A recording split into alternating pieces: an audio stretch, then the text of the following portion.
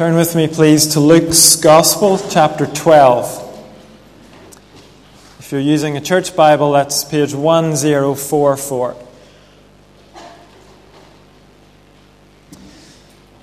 The last time we were in Luke, that was about 3 Sundays ago, we heard Jesus' call to watch out for hypocrisy. He spoke about a deadly condition, being clean on the outside, but rotten on the inside. And in the light of this deadly condition, he gave a wake-up call.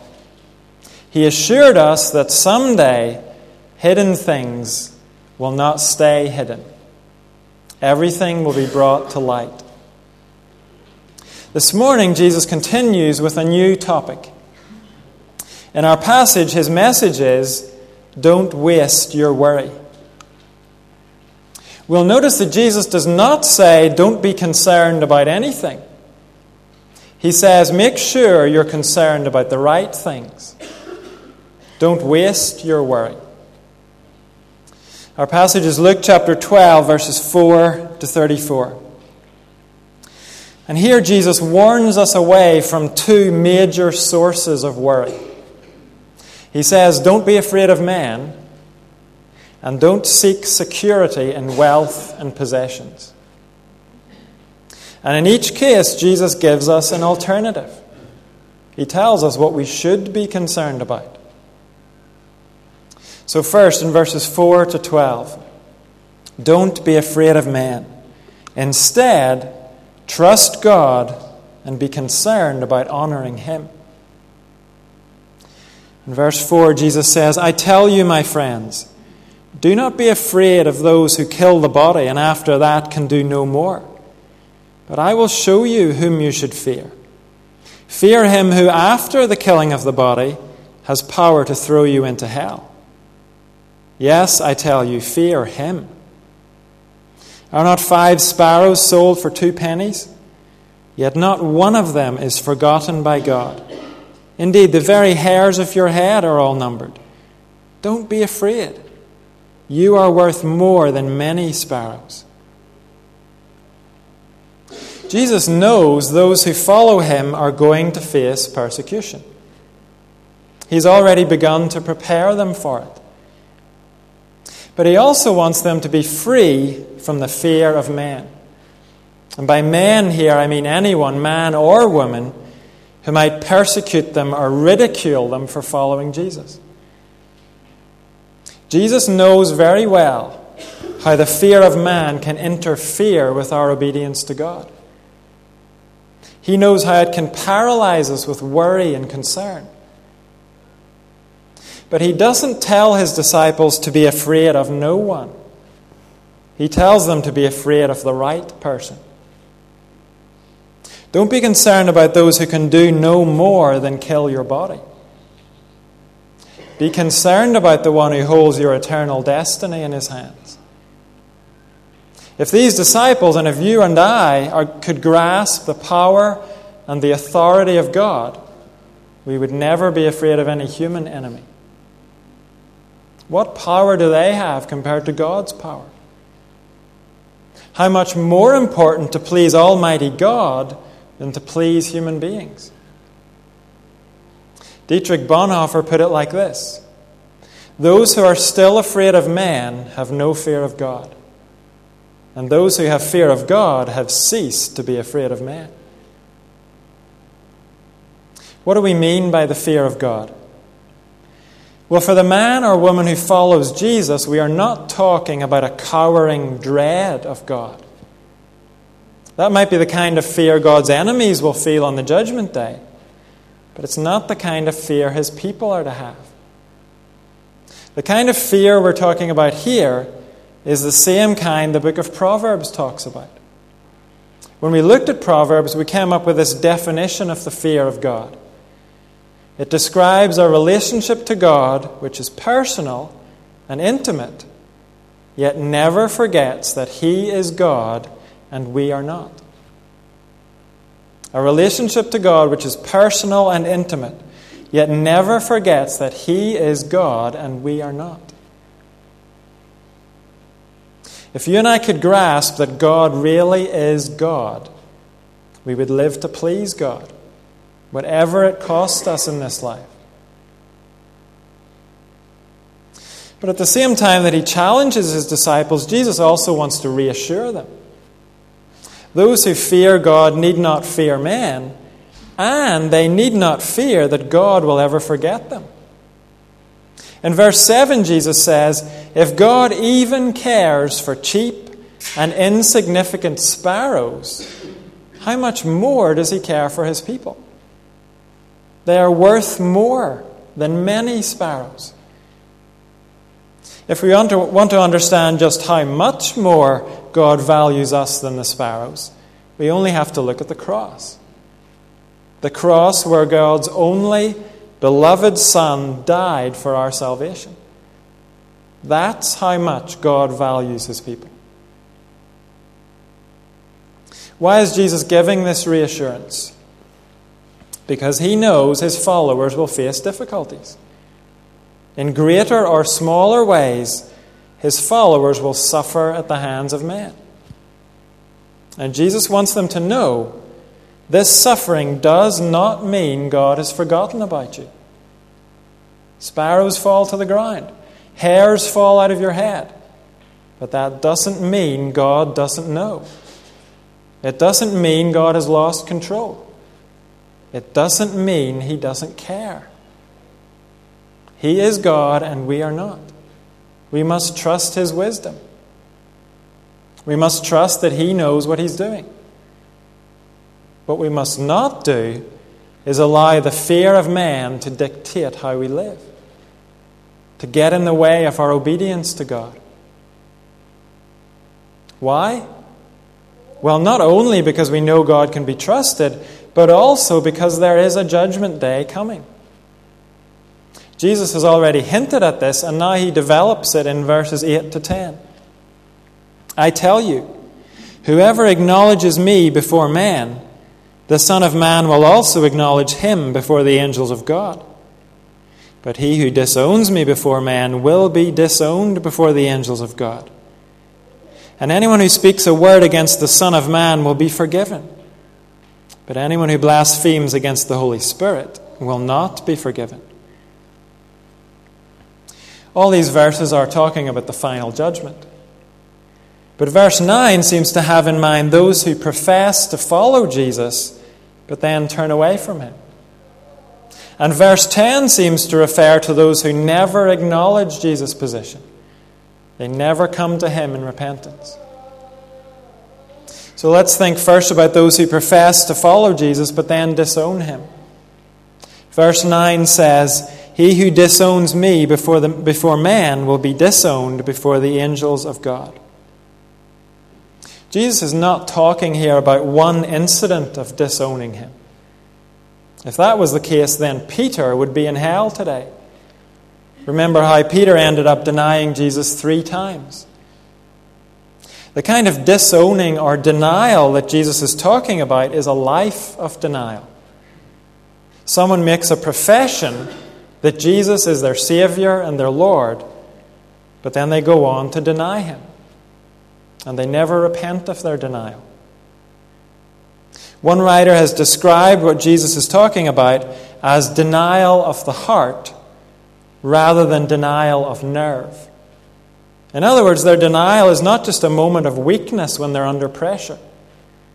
It's a decision of the heart. Like Judas' denial. Not a momentary loss of nerve like Peter's denial. Jesus says there is no hope for that person on Judgment Day. The person who denies him in their heart and never repents. So verse 9 refers to those who profess Jesus and then turn away. Verse 10 seems to refer to those who never come to Jesus at all. And this verse is famous because people have wondered, what does it mean to blaspheme against the Holy Spirit? And why is it apparently okay to speak against Jesus? I think we can answer those questions if we remember when Jesus spoke these words. It was before he died on the cross. If we remember that, then the meaning of the verse becomes clearer. Let's think first about the second half of the verse. Anyone who blasphemes against the Holy Spirit will not be forgiven. After Jesus rose from the dead and returned to heaven, the Holy Spirit began the work of proclaiming the good news about the risen Jesus. The Holy Spirit did his work through the preaching and witness of Jesus' followers. That's still how he does his work. Jesus is saying to reject the Holy Spirit's work of testifying to the risen, saving King, well, that's to blaspheme against the Holy Spirit. It's to call the Holy Spirit a liar, to deny the truth of the gospel. There is no hope for the man or woman who does that. So then, what about the first half of verse 10? I think Jesus is saying, it's one thing for you to turn away from me now, before the cross and resurrection, before I've done what I say I've come to do. It will be a very different thing to continue to reject me after the cross and resurrection. At that point, everything I've said about myself will have been shown to be true. The application for Jesus' first audience, and the application for us as we listen to him today, is this. Don't waste your energy worrying about what men think of you. Concern yourself with what God thinks of you. Concern yourself with the verdict God will pronounce on Judgment Day. Only those who respond positively to the good news about Jesus are pleasing to God. Don't end up in hell because you're worried what your family or friends or neighbors think about you. Don't be afraid of men. Instead, trust God and be concerned about honoring him. Your present and your future are in God's hands, not the hands of man.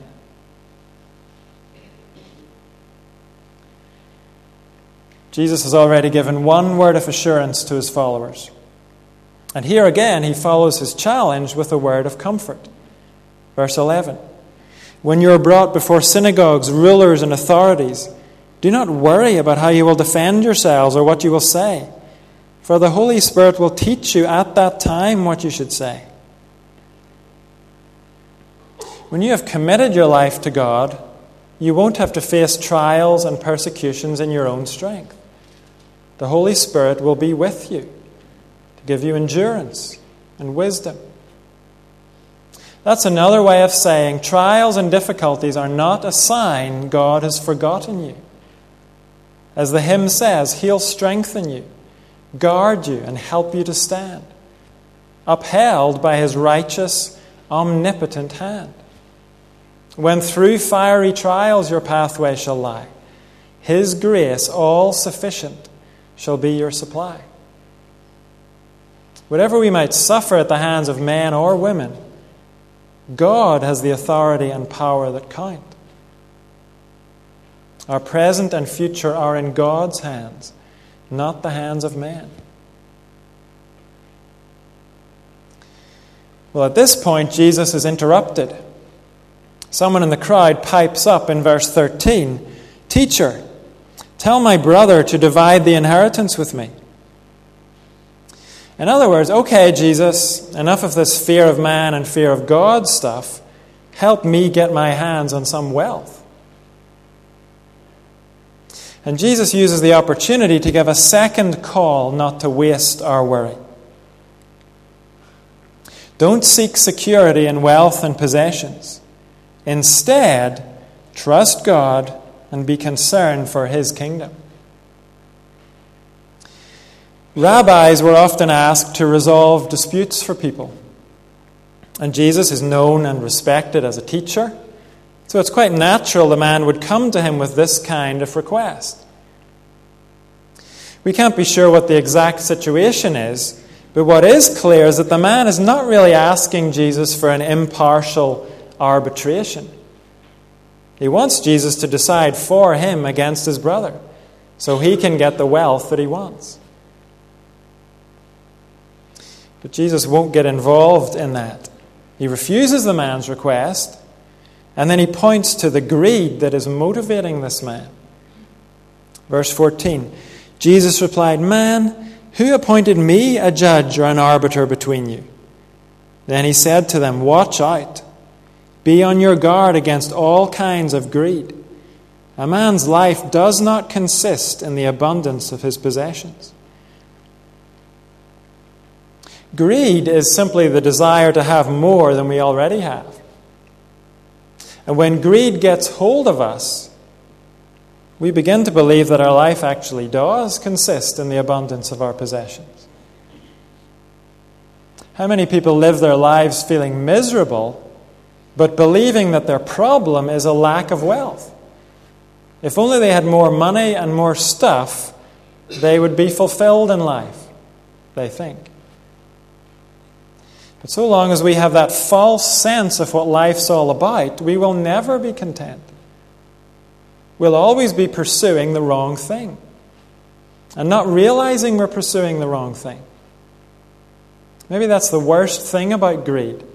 It makes us blind to what we really need. It distracts us from seeking the right thing. Jesus will go on to say that the right thing to pursue, the right thing to be concerned with, is a relationship with God and the advance of His kingdom. But first, he tells a story. In verse 16, he told them this parable. The ground of a certain rich man produced a good crop. He thought to himself, "What shall I do? I have no place to store my crops."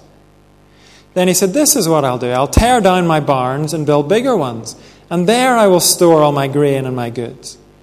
And I'll say to myself, you have plenty of good things laid up for many years. Take life easy.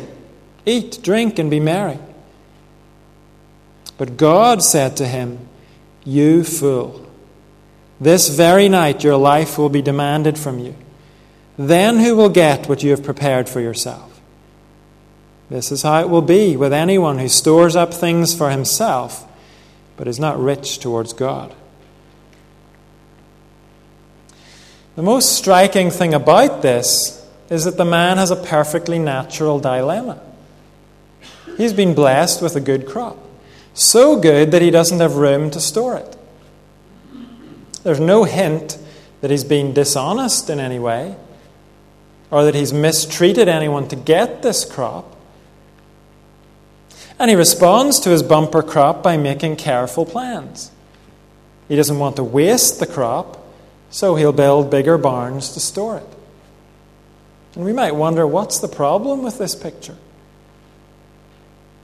Well, the problem is not that the man has been blessed with a big crop. Nor is the problem that he makes plans for what to do with his crop. Planning is good. It's wise. The problem lies in how the man views his good crop and the way he makes his plans. He views his crop in a completely self-centered way. And he views it as his source of security. In 3 verses, verses 17 to 19, we find the words "I" or "my" 11 times. My crops, my barns, my grain, my goods. There is no acknowledgement that God is the one who gave him the bumper crop. No acknowledgement that God may expect him to help others who have not been so blessed. And why is the man so possessive about his wealth? Why does he view it so selfishly? Because he looks to it as his source of security. Look what he says in verse 19. "I'll say to myself, you have plenty of good things laid up for many years. Take life easy, eat, drink, and be merry." When we seek our security in wealth and possessions, there is very little chance of us sharing them with others. We're going to hold on to our stuff as tightly as our little hands can grip it. But on the other hand, if we look to something else for our security, to God Himself, then we'll be able to see ourselves as stewards of what God has blessed us with. Our eyes will be open to see how we can use our wealth for the kingdom. That will change the kind of plans we make. We won't hold so tightly to what we have. Our security is not bound up with it. It can come or go. Our security is in God. The greed that we see in this story is a very respectable kind of greed. As we've noticed, this man didn't cheat anyone. He didn't bend the rules to get his wealth. In fact, this kind of greed is not even looked on as greed today. We've just got back from Florida. I don't know where the retirement capital of the world is, but Florida must be pretty near the top of the list. When you're driving along the highway, every few miles, there are billboards offering the good life, inviting you to live life your way. And I'm quoting there. Those are advertisements for retirement communities. You go to the gym in the morning, the pool in the afternoon, then a bit of ballroom dancing in the evening, or line dancing, depending on your preference. How many people spend their working lives with their eyes on that kind of goal? I'll work hard, I'll hoard up my money, and then I'll have plenty of good things laid up for many years. I'll take life easy, eat, drink, and be merry. I can feel the attraction of that kind of goal, maybe minus the line dancing. It's not the kind of greed that necessarily hurts anybody else. It doesn't break any rules. It's pretty normal. It's respectable. But in God's eyes, it's obscene. It's blasphemous. And it's very, very foolish. Look again at verse 20. But God said to him, "You fool, this very night your life will be demanded from you. Then who will get what you have prepared for yourself? This is how it will be with anyone who stores up things for himself, but is not rich towards God." This man never made it to his dream retirement. He looked to his wealth for security, and so he had no security at all. He was concerned about his nest egg when he should have been concerned about his standing with God. He was building his life on a barn full of grain when he should have been building it on a living relationship with God. This man wasted his worry on his bank balance. But what good is his bank balance now that he's dead? Jesus has spelled out how we can avoid this man's mistake. We are to be rich towards God. And in the rest of our passage, he shows us what it means to be rich towards God. It involves trusting him and being concerned for his kingdom. First of all, Jesus says, instead of worrying about wealth and possessions, trust God. He will provide what we need. Look at verse 22. Then Jesus said to his disciples, "Therefore I tell you, do not worry about your life, what you will eat, or about your body, what you will wear. Life is more than food, and the body more than clothes. Consider the ravens. They do not sow or reap. They have no storeroom or barn, yet God feeds them. And how much more valuable are you than birds?" Jesus says, don't sell yourself short. Don't put your focus on wealth and possessions. That will only cause you to miss out on true life. Life is more than all that stuff. And then he tells us to look at the birds, specifically the ravens. According to the Old Testament, ravens were ceremonially unclean creatures. They were not highly thought of. Add to that the fact that they can't produce their own food or store their own food. They're unclean and they're unproductive. And yet, Jesus says, God cares for them all the same, even for them. So then, realize how much more he cares for you, his chosen, special son or daughter. Look how good He is to the birds. And you are far more important to Him than the birds.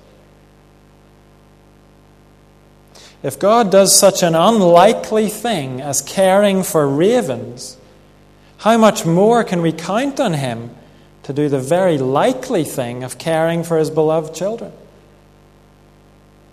Men and women He singled out for His love before the dawn of time. We can trust Him. The point here is not that you and I are to be lazy and careless. The point is we're to see how comprehensive God's care is. Working to provide for ourselves and our family is good. It's right. Worrying about providing for ourselves is a waste of energy. That's what Jesus says in verses 25 and 26. Who, if you by worrying can add a single hour to his life?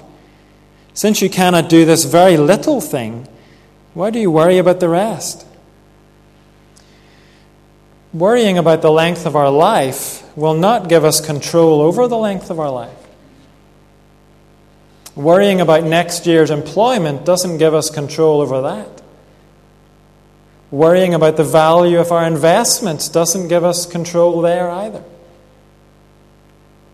We waste our worry when we make those things the focus of our concern. Jesus has pointed to the birds as an example. Now He says, look at the flowers. Learn from them. Verse 27. Consider how the lilies grow. They do not labor or spin. Yet I tell you, not even Solomon in all his splendor was dressed like one of these. That is how God clothes the grass of the field, which is here today and tomorrow is thrown into the fire. How much more will He clothe you, O you of little faith?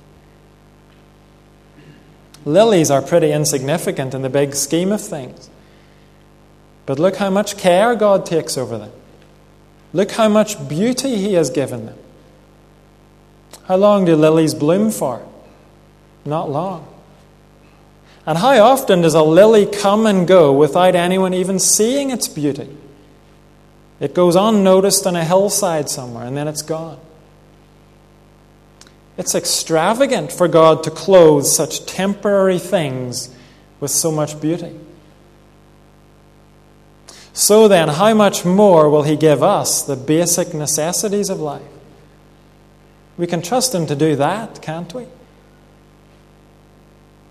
If God is that extravagant with throwaway flowers, won't He at the very least clothe and feed us? Men and women made in His image, bought with the blood of His beloved Son. So then, verse 29, do not set your heart on what you will eat or drink. Do not worry about it, for the pagan world runs after all such things, and your Father knows that you need them. Look at the care God takes over the insignificant things in this world, and then trust your life to Him. However much He cares about the birds and the flowers, He cares infinitely more about you and me. And if you ever doubt that, look again to the cross. He didn't do that for the birds and the flowers. Trust God. He will provide what you need. And when we trust Him, when we shake loose from our worries about possessions and stuff, then we're free to do what Jesus calls us to do in verses 31 to 34. He says, be concerned for God's kingdom. It's the only secure investment. Seek His kingdom, and these things will be given to you as well. Do not be afraid, little flock, for your Father has been pleased to give you the kingdom. Sell your possessions and give to the poor. Provide purses for yourselves that will not wear out, a treasure in heaven that will not be exhausted, where no thief comes near and no moth destroys. For where your treasure is, there your heart will be also. What exactly does it mean to seek God's kingdom? It means living to serve His will not our own. It means living to further His rule and His glory in this world, not our own. It means taking up our responsibility to be His representatives in this world. It means using our resources for His kingdom, not for our own dreams and ambitions.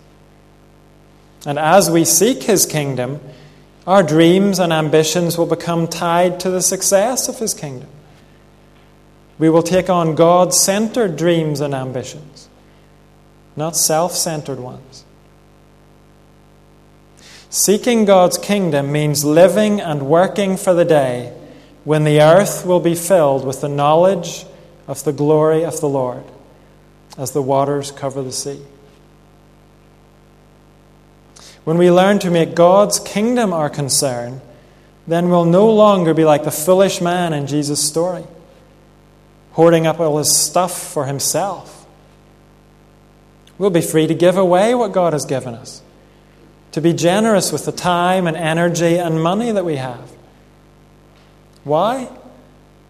Because we're no longer looking to wealth and possessions as our source of security. Our treasure is in heaven. That's where our heart is. And we know that treasure stored in heaven is theft-proof and moth-proof. Shares in the kingdom never lose their value. Those who invest in God's bank will never be ripped off. They will never suffer from a crash or a downturn. Their investment will never be mismanaged. It's never going to decay or depreciate. Heavenly treasure is eternally secure. So as Don Carson likes to say, choose your treasure. Do you want treasure that's tied to this earth? Or treasure that will endure for all eternity? And if you think you can have both, look again at verse 34. Your heart will follow what you treasure most. So choose your treasure. Another writer sums it up like this. Attachment to the God of heaven manifests itself in an absence of attachment to the things of earth. God calls the disciple not to care for things, but to care for Him and the people He created. Don't seek security in wealth and possessions. Instead, trust God and be concerned for His kingdom. The King provides for His people, and only His kingdom will last. Let's pray.